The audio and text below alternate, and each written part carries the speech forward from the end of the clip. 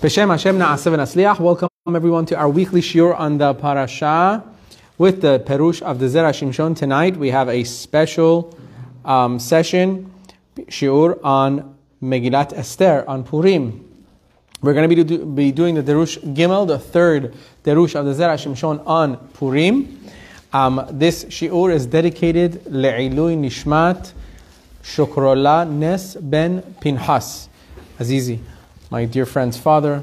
May his neshama have an aliyah and be a mitzvah for the entire family. Amen. And also it is dedicated le'ilui nishmat Morenu v'Rabbenu Moshe Rabbeinu alav shalom, whose yurtzeit is tonight.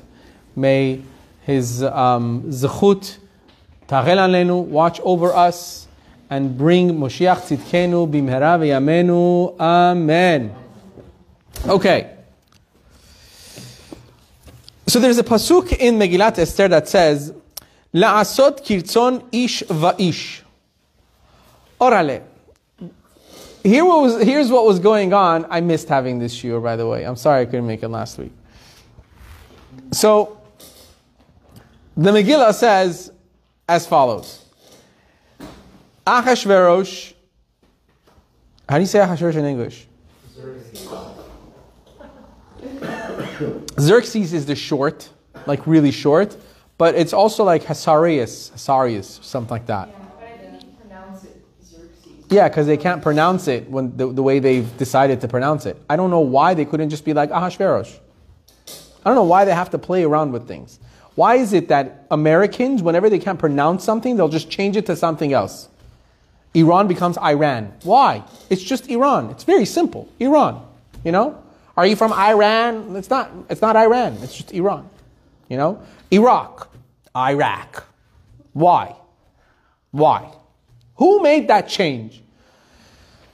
Sorry. Got a little over. So the Megillah says, La'asot kirtzon ish va'ish. Achashverosh wanted to have a huge party. And in this party, everyone was invited. Everyone. He ruled over the entire world. He had a party first for the dignitaries and then everybody else. And in this party, it says, V'ashetia enones. There was no need for anyone, meaning there was no forcing anyone of doing anything, especially there was no forcing of anyone making anyone drink. Right? And on the other, and also, they didn't want anyone to get drunk. They wanted people to just enjoy themselves, have a lavish time. And then it says, La'asot kirtzon ish va'ish, to do the will of every single man. What does it mean to do the will of every man or every person? Rashi there says, Kirtzon Haman u'Mordechai, to do the will of Haman and Mordechai, which were complete opposites, right? But how is it that over here Rashi says this was the will of Mordechai and Haman together, which was what? That no one was forced to drink alcohol in this huge feast. Nobody was forced to drink alcohol. You want to drink? Drink. You don't want to drink? No one's going to get offended. Now you might think to yourself, like, why is this even a big deal? So let me explain. Okay, when the king throws a feast and he invites everyone to have from his feast, you say, no thank you, I'm not drinking your wine. That was very disrespectful. Like, who do you think you are not to drink my wine? You know what I mean? But in this party, it was especial. It was special because they would not force anyone to have the drinks. You don't want to drink? Don't drink. Maybe you quit. Maybe you are a vegan towards wine. I don't know what you are. You do you. No one's going to force you. And this was kirtzon ish va'ish, and it was according to the will of everybody. Rashi says, what does it mean according to the will of everyone? Mordechai and Haman. What does that mean? Shehaman lo haya rotze she'ensu otam lishtot yenam. Seemingly it means that Haman did not want the idolaters of the time, which was pretty much everybody else other than the Jews, to force and coerce the Jews to have their wine. We know there's an isur. It is asur for a Jewish person to have idolatrous wine. Wine of an idolater. it is asur to have. Till today we have a gezerah from the Hachamim that we're not allowed to have non-mevushal wine. That's why we have all the wines, most of the wines are mevushal for this reason. They're boiled to a certain degree. We're not going to get into the kashrut part of it. But if there is wine that is non-mevushal, has not been boiled to a certain degree, and you buy it from someone that is not of the Jewish faith, you're not allowed to have it. Right? So Haman made it a rule that no one is forced to drink this wine, which was great. You know what I mean? That's great. Like he's so understanding. He understands, like, that's so cool of him. You know, he knows that the Jews couldn't drink this idolatrous wine, and he's saying no one's forced. Don't force anybody to have any of this wine. And that's kirtzon ishvaish, and that was the will of Haman. Why was it the will of Mordechai? Obviously, Mordechai didn't want the Jews, his people, to have non-kosher wine. But Haman was going with it also. Why? However, why was Haman doing this? Why was Haman interested in making it so that no one is drinking forcibly? He wanted the Jewish people to get punished. See, Haman was a great believer in HaKadosh Baruch Hu, you should know, in his own way, in his own twisted way. Haman believed in the Jewish God, and he believed that if he does enough, or he makes the Jews do enough, God will punish the Jews. And that's what he wanted. So in this sense, he said, he wanted the Jews to have the free will not to want to drink or not to be forced to drink so that they'll be punished. Which means what? If they would be coerced, if they would be forced to drink this wine, that would be, they were coerced. They can't be punished. Hashem's not going to punish, God's not going to punish them if they were forced to do something wrong. So what did Haman do? Haman said, I don't want them forced. I want them to do it at will, because if they do it at will, then they'll be punished. Then I'll have my way with them. God will allow them to be punished. So don't force the Jews. Let them do it themselves. Don't worry. If you leave them alone, they'll stumble upon this themselves, and they'll probably drink the wine anyway. That was his plan. Ad conditional. Until here are the words of Yalkut Shimoni, Midrash Yalkut. That's what the Midrash says. That Haman, just like Mordechai did not want anyone to be forced to have to drink the wine, Haman also did not want anyone to be forced. But he had a different idea. Haman wanted to make sure that if the Jews drink, they drink at their own will, so they'll be punished badly for it. Kasheh says, this is, however, difficult. Deim ken, if so,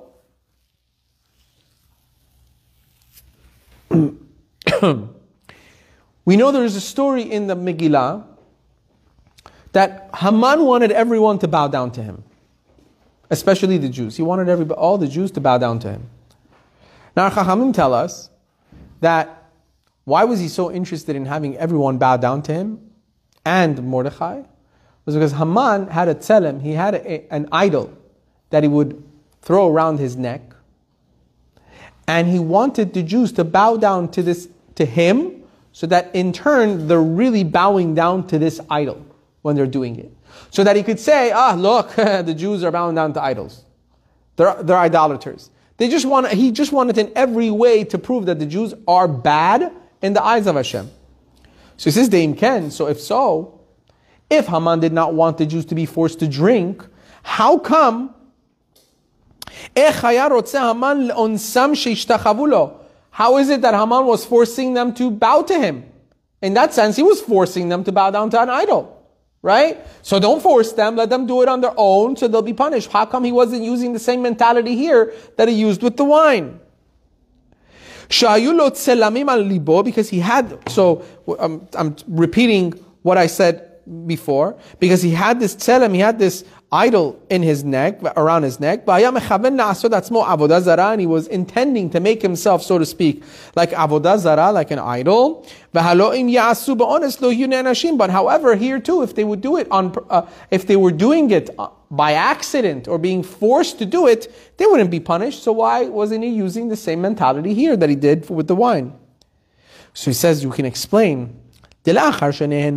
minas seuda shel Achashverosh. This was after the Jews already took part in Achashverosh's meal. After the Jews already went to Achashverosh's party, and they drank to their heart's desire already without being forced to do so, Haman was like, job already done. They've already went the mile without me forcing them to do anything. Right? I got what I wanted. They already drank without being forced to drink idolatrous wine. I'm fine. So if they're going to bow down to me, they're going to be forced to bow down to me, I don't care. I already got them. That's why he didn't care. Now he was forcing the Jews to bow down to idols, because once that first Avera was done, he was happy already. Veshatu hayayin shelo be'ones, because they drank the wine without being forced. Lo hayam makpid od le'onsam. He didn't care that he was forcing them now to bow down. Sheta'anat ones eina mu'elet lahem od, because the excuse of we were forced to do it wouldn't help the Jews anymore. Why? Because the first time when they had the choice to stand their ground, they didn't. And they drank the wine of Achashverosh. They were part of the party. Now everything else, whether they're coerced or not, it won't matter anymore. Meaning Haman was saying, God's wrath is towards them already. I don't have to do anything else. I don't have to be nice. Nothing. Job well done. Now, he has a further approach that he goes with, the Zera Shimshon, that he asks another question on it. So we answered why basically he wasn't forcing the Jews to drink the wine, but he did force them to bow down. And he says like this. Ve'od yesh ledakdek. We also have to understand al pasuk, on the pasuk in the Megillah that says as follows. ויגידו להמן לראות היעמדו דברי מרדכי כי הגיד להם אשר הוא יהודי. Here's what it says.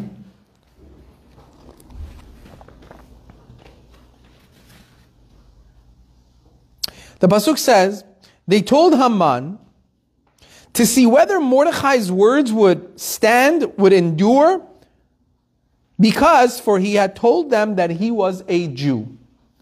That's one of the pasukim inside the Megillat Esther. It says, basically Haman's friends said, we want to see if the words of Haman have any endurance. Are they going to stand more like before, since he's told us, or he's told him, that he is a Jew? What does this mean? Shenir'eh, it seems, she'amar davar she'efshar lo ya'amod, shelo ya'amod. It seems like the Megillah is saying, at some point, Mordechai has said something, or someone has said something that they thought would not endure. Therefore, they were saying, let's see what Mordechai said about him being Jewish. Let's see if it'll actually stand. Let's see if it'll actually last. Let's see if it'll actually endure. Right? What was this? However,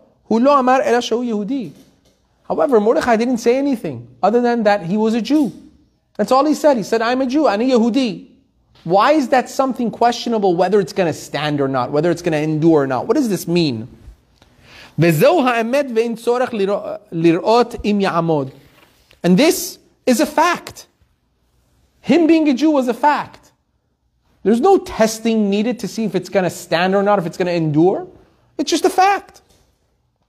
Umahu, and also, what is the meaning? And it also says later that Haman had an issue.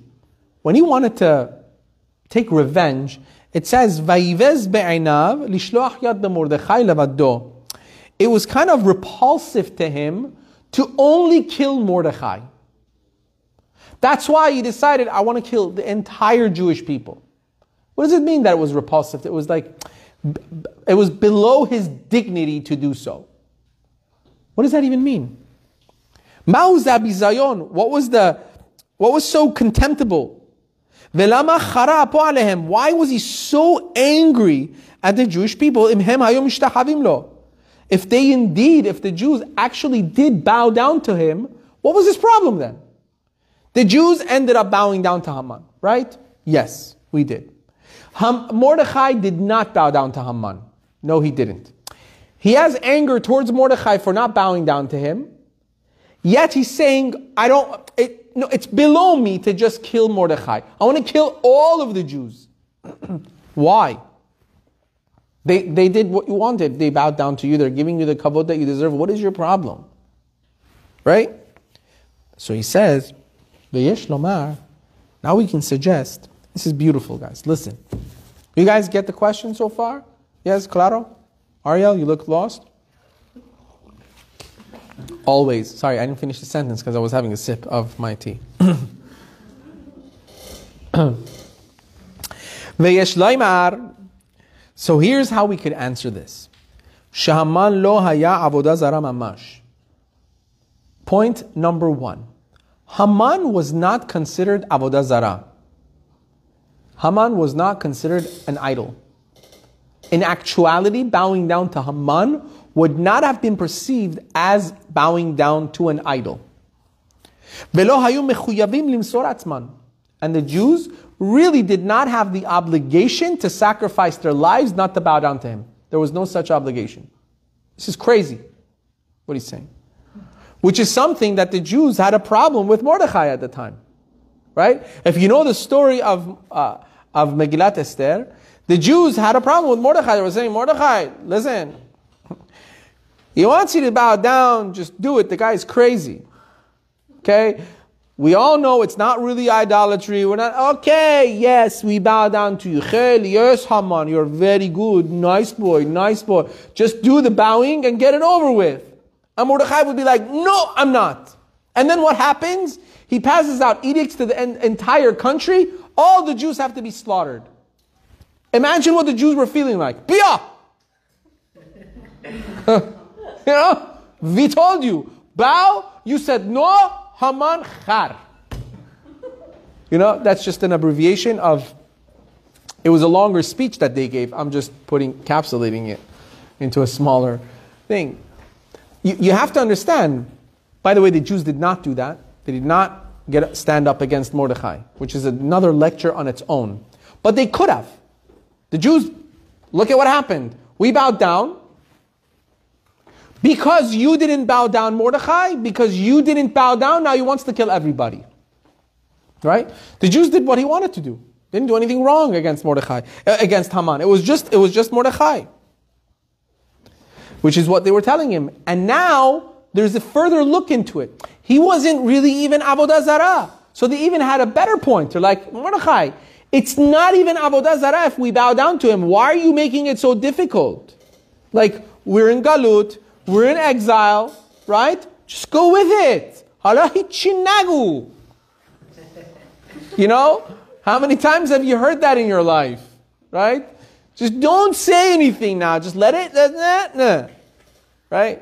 I don't know how many of you have ever I'm an Esfahani. So we have a lot of Hebrew words that we use in our Esfahani language. Like when it comes time for your mother to tell you not to say anything in front of somebody, right? The key word was lashon. To be like lashon. And then growing up, you had no idea what this word is. Like, what lashon kon? Lashon kon? Like, I don't even know what it means. Then you grow up, you learn Hebrew, it means tongue. So it just meant bite your tongue, stop saying. So in a sense, the Jews were telling Mordechai, listen, it's not so bad. So the Jews were not really obligated to sacrifice themselves. They could have just bowed down and said, okay, yes, and get it over with. This is what it says in Sanhedrin, that he wasn't really, you weren't really bowing down to an actual idol. And it already says over there, if a person bows down to a person that feels he's an idol or an idol, because he's being coerced or he's being forced. You have to look in Halachot of Rambam also, I don't want to get into it. But it says that if a person bows down to an idol because they're being forced or threatened, but they're not really believing in the idol, they're just bowing down, he's not chayav mitah. That's not what the Torah means when it says, if a person has a gun to your head, bow down to an idol. No, it means that if you believe in the idol and you actually do it, then there's a problem. If you're not really believing in it, it's not the same. You're just doing it because you're being forced to. That doesn't really count. So here,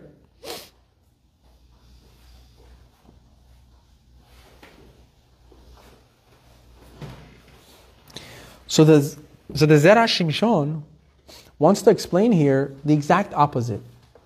He's going to say now, rather really, Haman actually wanted to force Bnei Israel to bow down to him, even though he knew it's not an actual idolatry.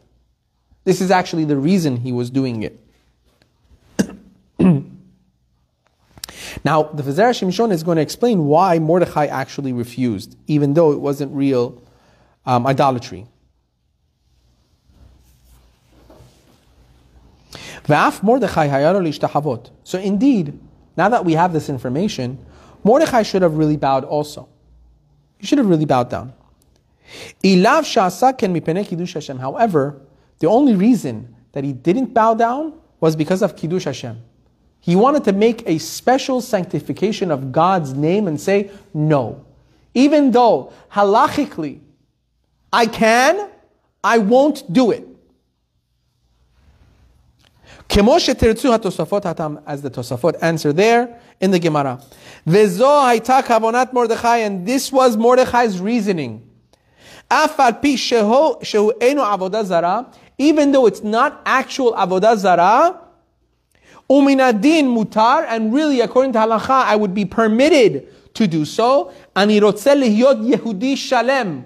I want to be a proud, full Yehudi. I want to be a Jew to sanctify Hashem's name. So even though I'm allowed to bow down to Him, I'm not going to do it. Ki ani Yehudi, because I am a Jew. And a Jew should not have to do this. Even though it was mutar. He was being a proud Yehudi, connected to his source.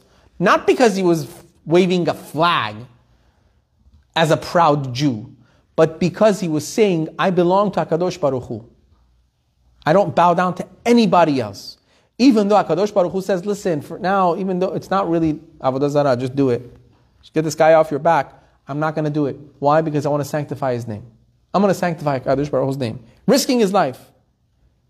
Therefore, he didn't want to bow down to it at all. And the Rambam, by the way, has a lengthy discussion about this.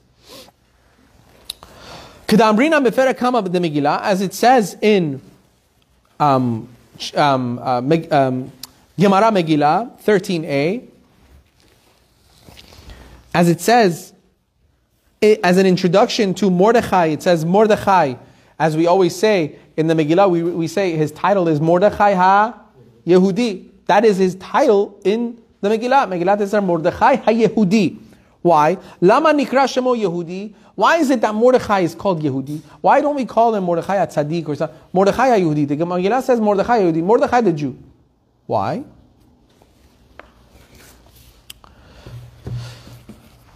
So some say that the term Yehuda means that he came from the Shevet of Yehuda. But many argue that and say actually Mordechai was from the Shevet of Binyamin, not from the Shevet of Yehuda.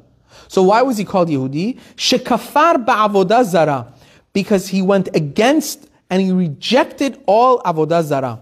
The term Yehudi signifies a person that stands for HaKadosh Baruch Hu. Vekashe. But this is difficult.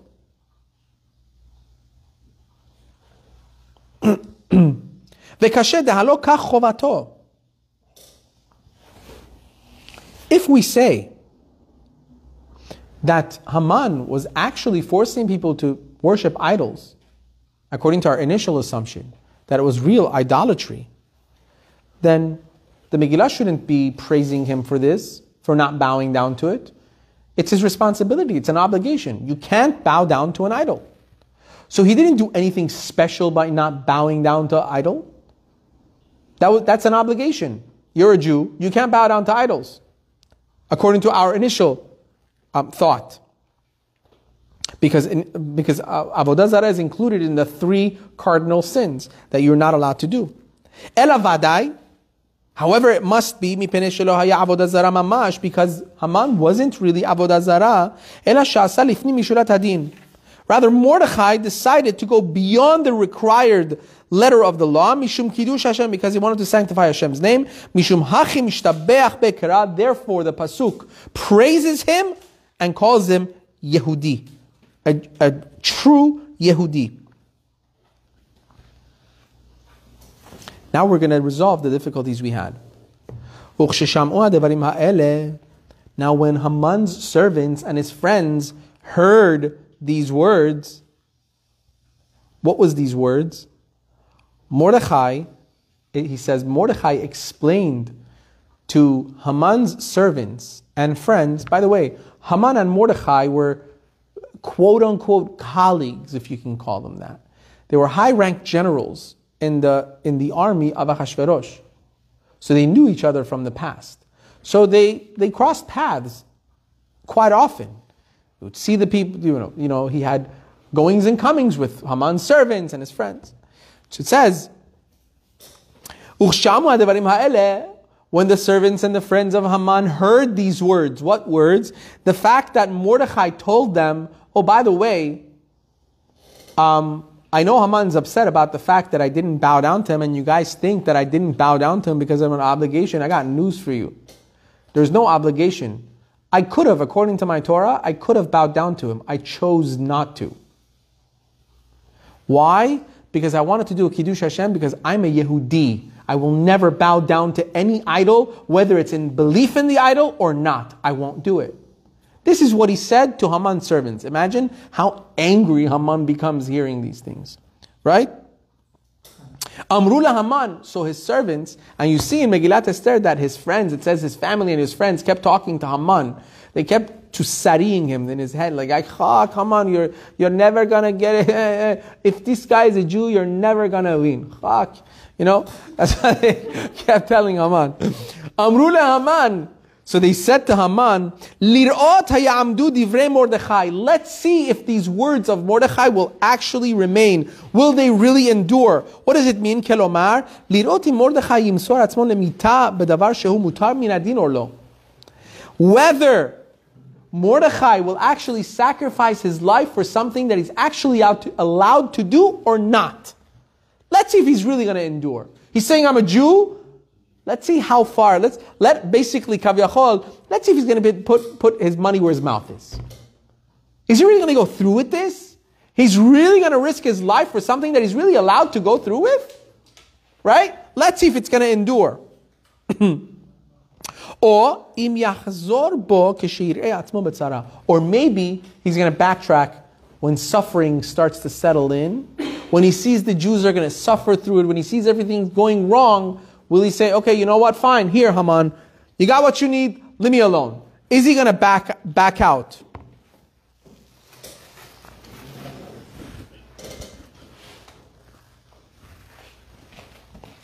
According to this,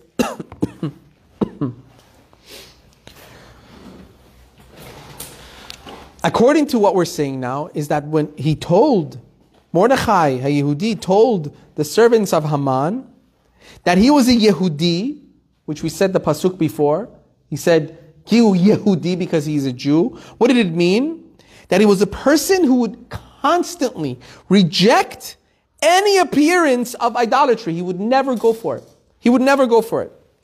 Now the servants, on the other hand, wanted to test this, theory. Will he actually go through with it or not?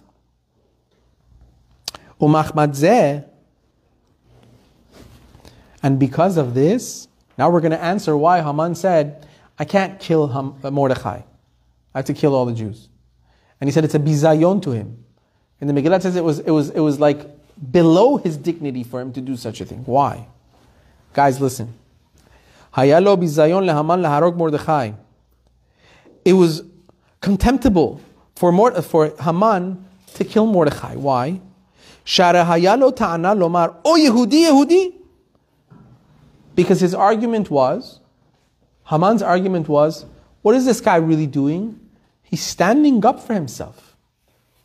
The guy really stands up for what he believes in. He says, I'm a Yehudi, and through, he's being just that. He's not doing anything else. I come and go against such a guy, I will be socially cut off, I will be canceled forever. Everyone's going to hate me because everyone, like, you're such a loser, man. Really? You couldn't see someone just being themselves?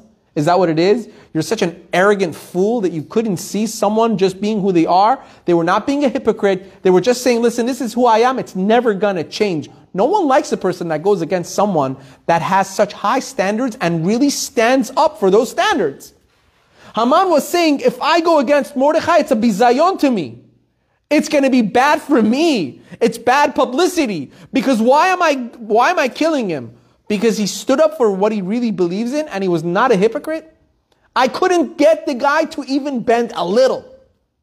And he wasn't even obligated to sacrifice and he still didn't do it. Hazak Baruch, even I believe in him. You know? Now if I go and kill him, everyone's going to be like, Chak to Sarah Haman. He couldn't see someone just living life being themselves. That's translated as dirt in the head of Haman. For those that don't speak Chinese.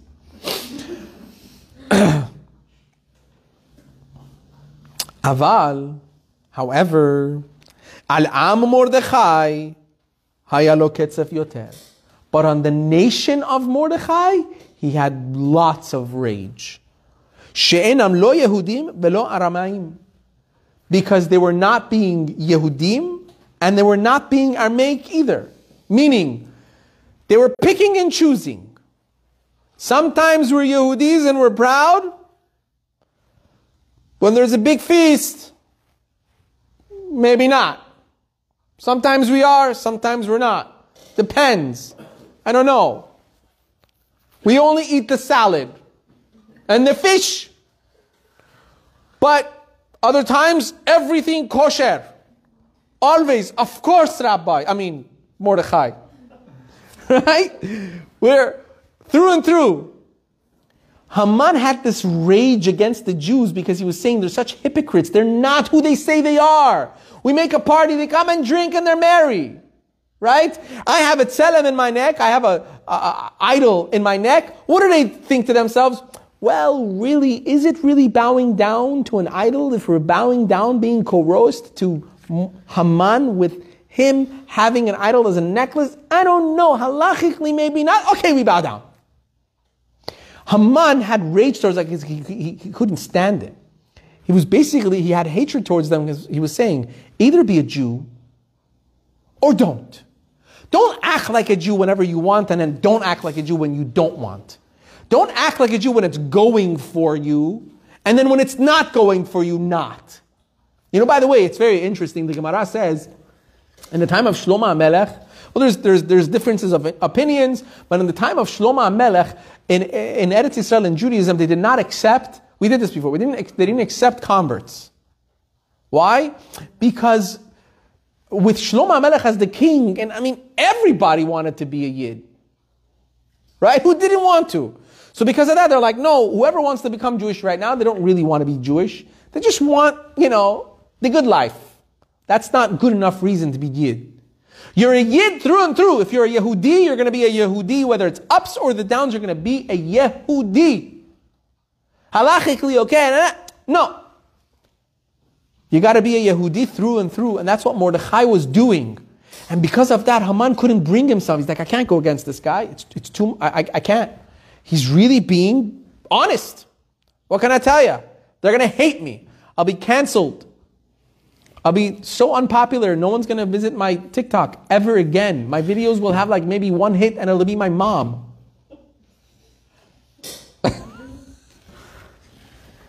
Imagine if they actually had TikTok those days. That Achashverosh's party would have been crazy. It would have been It would have broken TikTok forever. Imagine that.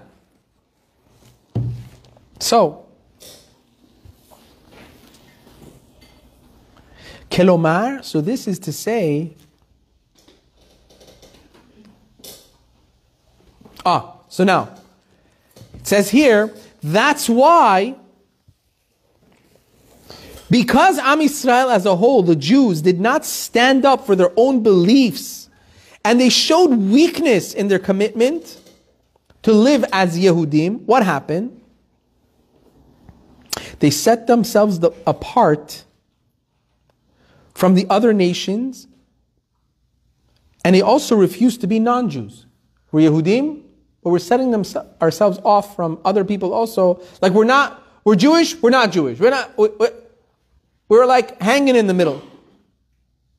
And that's why made him angry. This is why, 2 Pasukim later, after the Megillah says, after we said the Pasuk says, the Pasuk says, Vayagidu laHaman, they told Haman, Lirot hayamdu divrei Mordechai. Let's see if the words of Mordechai will really endure. Meaning, the fact that he said, I'm a Yehudi. Let's see how far he'll go with this, right? Ki higidu lahem asher hu Yehudi, because he told them, who told who? Because Mordechai had told Haman's friends and servants that he's a Yehudi.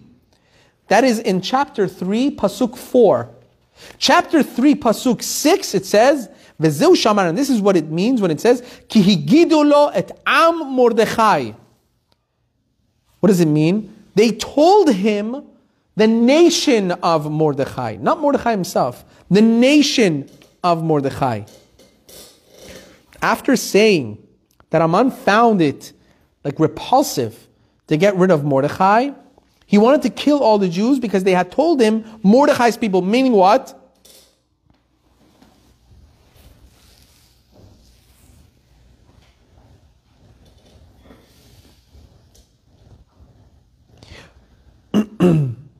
It's, one second, kelomar, to say, Shenir'im Yehudim ve'enam.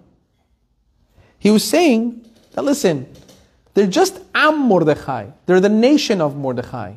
But you see, Mordechai said Yehudi and he meant Yehudi. Them, with the Jews, they're hetzi. Half.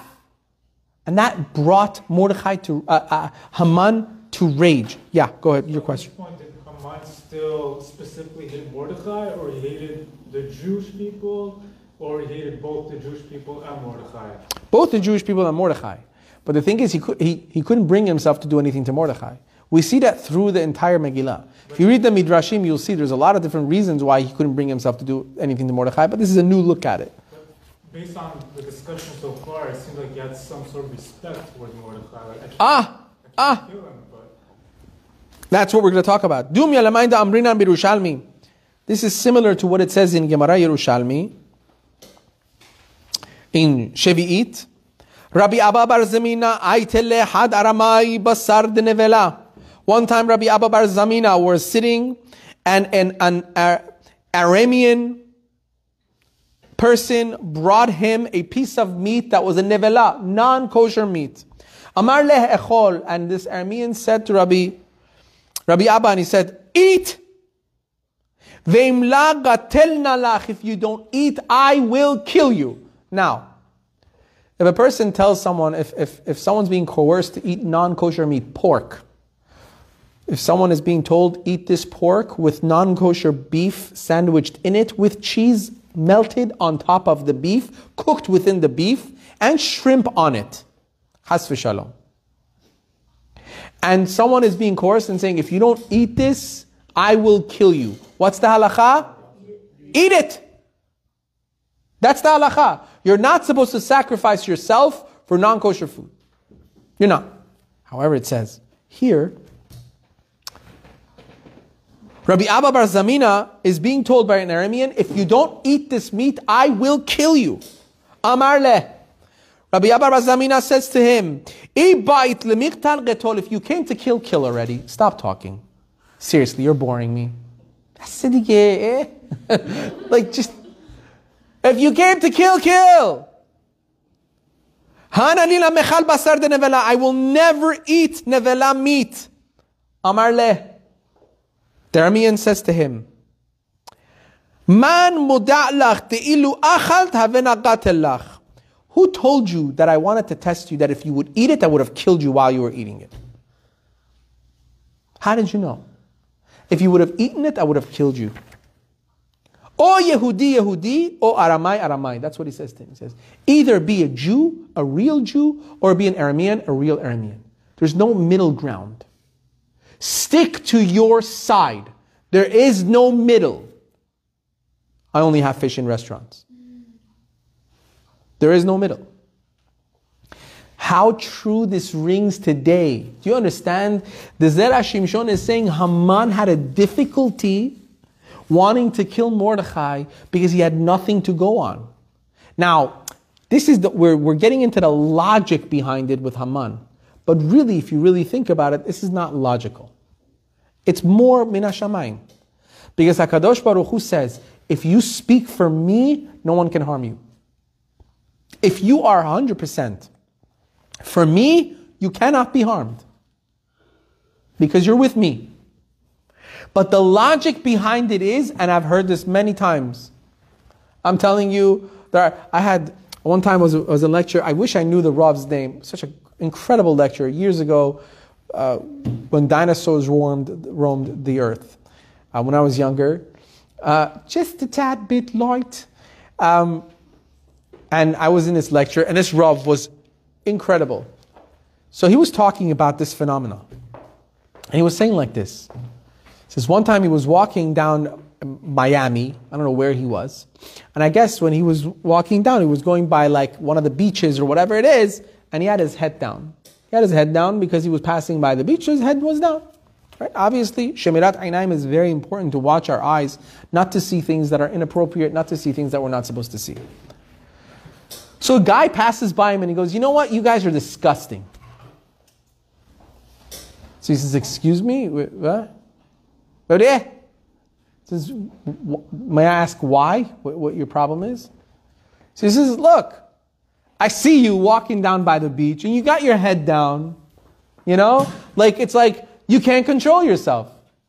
Right? You see all these beautiful women walking by the beach, and oh my God, if you see one of them, you won't be able to control yourself. So you have to have your head down, because something will happen to you if you see them.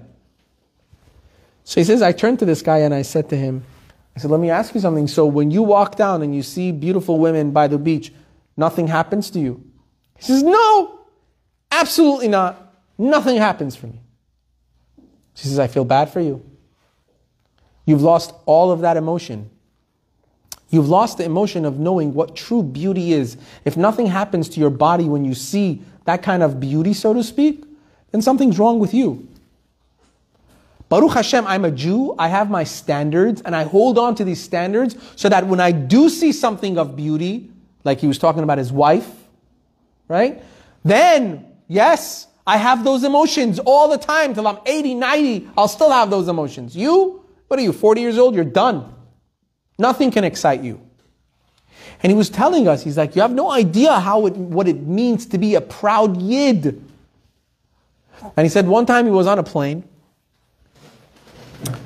and on the plane, right next to him sits a skinhead, a real skinhead, anti-Semite, skinhead.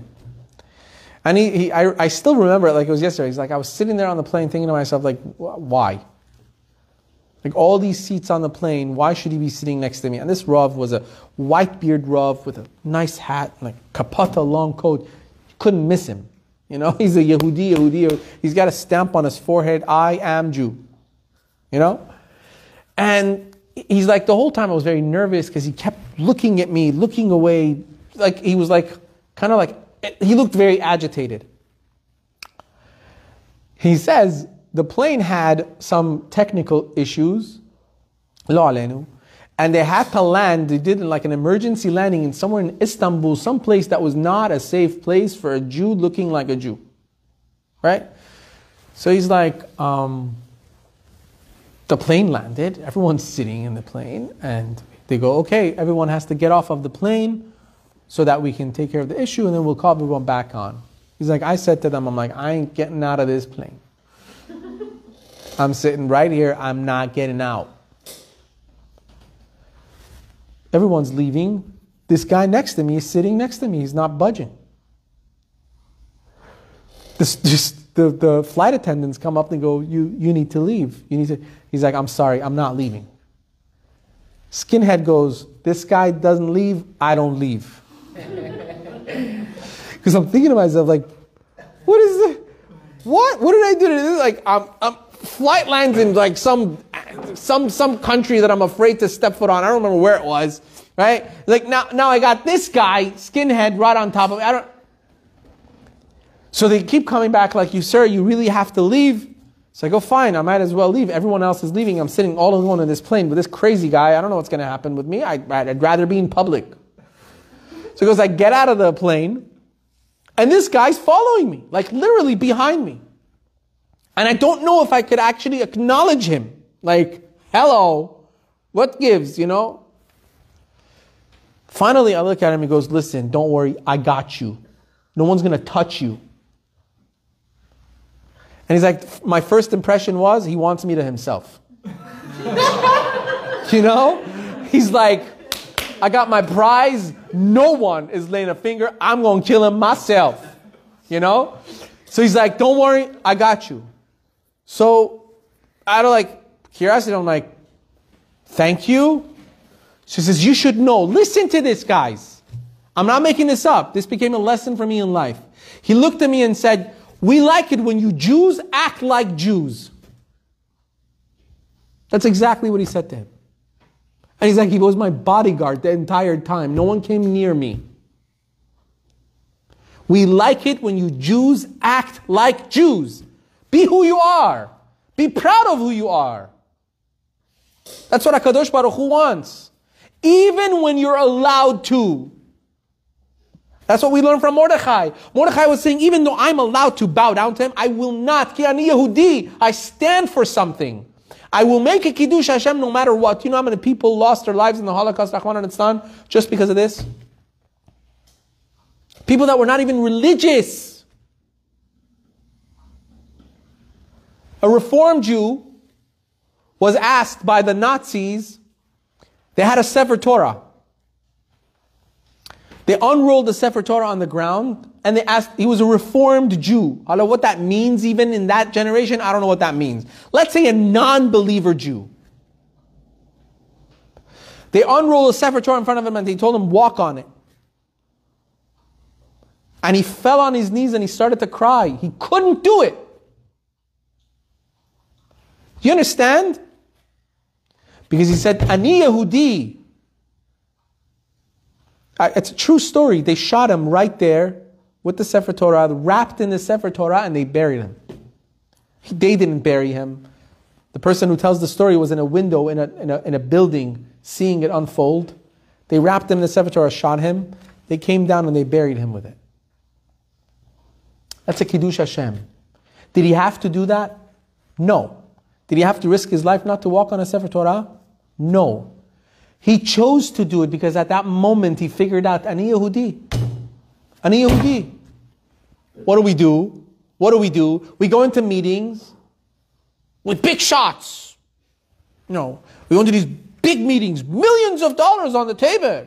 If I wear my kippah because I want to kind of him, because I'd rather not wear my kippah because it's a chilul Hashem. I'm a good Jew. So I always have to say, no, wear your kippah and truly be a Yehudi. Make a Kiddush Hashem. Why do you have to think the first idea that pops in your head, okay, I guess I'm taking off my kippah for this business deal. You know what I'm saying? No. Put your kippah on and make a Kiddush Hashem. That's eternal. That money that you're going to make is not eternal. Money comes and goes. A Kiddush Hashem is eternal. It's life forever. Why not? Why not bank on that? So many times we have these opportunities and we just give them away. We just give them away. Prime example. A very famous wealthy man was had a business dealing with a sheikh, which is a and in somewhere in, I think it was the United Arab Emirates. He had a business dealing with them. This is before the Abraham Accords and you know what I mean? Still shaky. He had a multi-million-dollar deal. He himself was very wealthy, but this was going to make him wealthy. You know? So he has his entourage, and when they get off in the airport, they had an assistant that was hired over there to teach them the etiquette of how to act in front of a sheikh. You know, he's like a prince. You understand? You don't act the same way you do with everybody else. Dambosh. You know, you got to be a little, different. There's customs. There are customs, by the way. Every country has their own customs. What is nice, what is not nice. In some countries, you have to take off your shoes before you go into the house. In America, no one does. It's the way it is. So there was someone hired in that country to give him the ropes, tell him what to do, what not to do, what to say, what not to say for that day of the meeting. And this guy was a frum Jew, religious Jew. The day of the meeting comes, and this guy says, "By the way, I'm sure you're going to take off your kippah when you go in." He goes, "Why did you make that assumption?" It's like, you have to understand, you're Jewish. There's nothing wrong with that, but it could be disrespectful. You're two sides of the world. You know the friction between these two peoples. It's better not to cause the friction. It's millions and millions of dollars on the table. He goes, "I don't care. I'm wearing my kippah." He says, "You don't understand. It's going to be offensive. They're going to throw us out. It could be a danger to all of us." He says, "I don't care. I'm going to wear my kippah. You could tell them right now that I'm going to be wearing my kippah to get them ready. I'm not taking off my kippah." No way, no how. He says, "Listen, I warned you. I'm not going to warn you again." So they go. And he says, the way I read the article, it's a huge table of 50 people. Every seat was like a throne. All these dignitaries are coming, one richer and more important than the other, and they're all waiting for the head of the table to come. He's got this huge throne to sit down and talk to everybody, and he's sitting at the other side of the table with everyone. Finally, he comes, everyone stands, people are kissing, I don't know what they call him. Comes and sits down, everyone respectful. This guy's wearing his kippah, loud and clear and proud. And as he comes and everyone's talking, beginning to start conversations, this Jew takes, there was a pitcher of water, pours himself some water. As soon as he takes the cup, listen to this. The sheikh taps on the table and goes, "Make a bracha, I want to answer amen."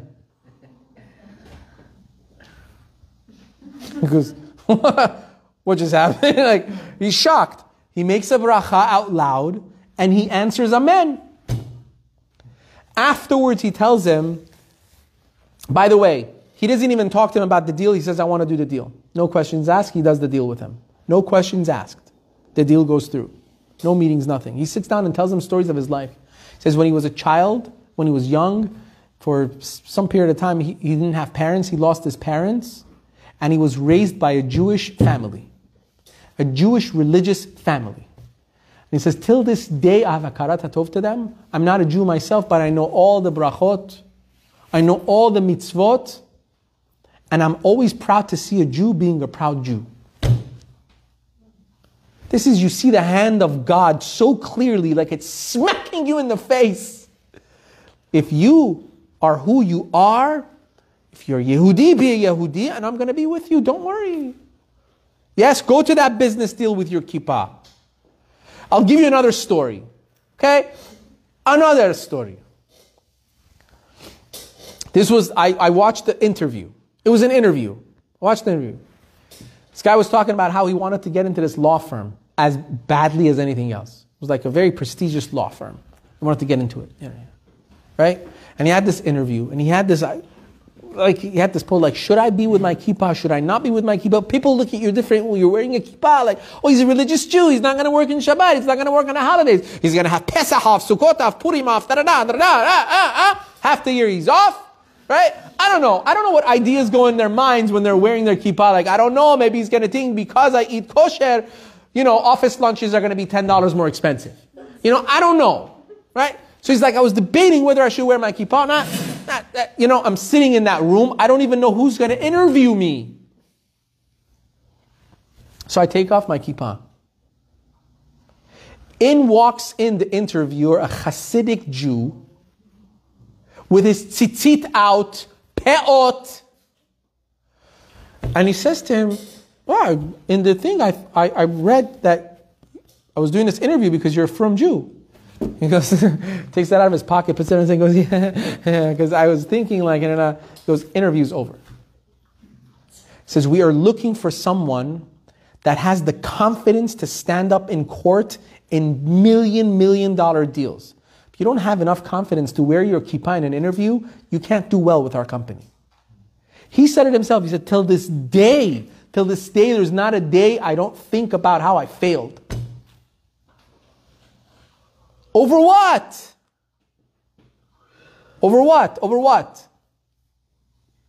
I'm sorry, I'm bringing all these examples from men. I got for women too, don't think. I ain't going, this is, free country. Right? Women are the same. Like, I don't know if I wear this, if I don't wear that, I won't look. People are going to...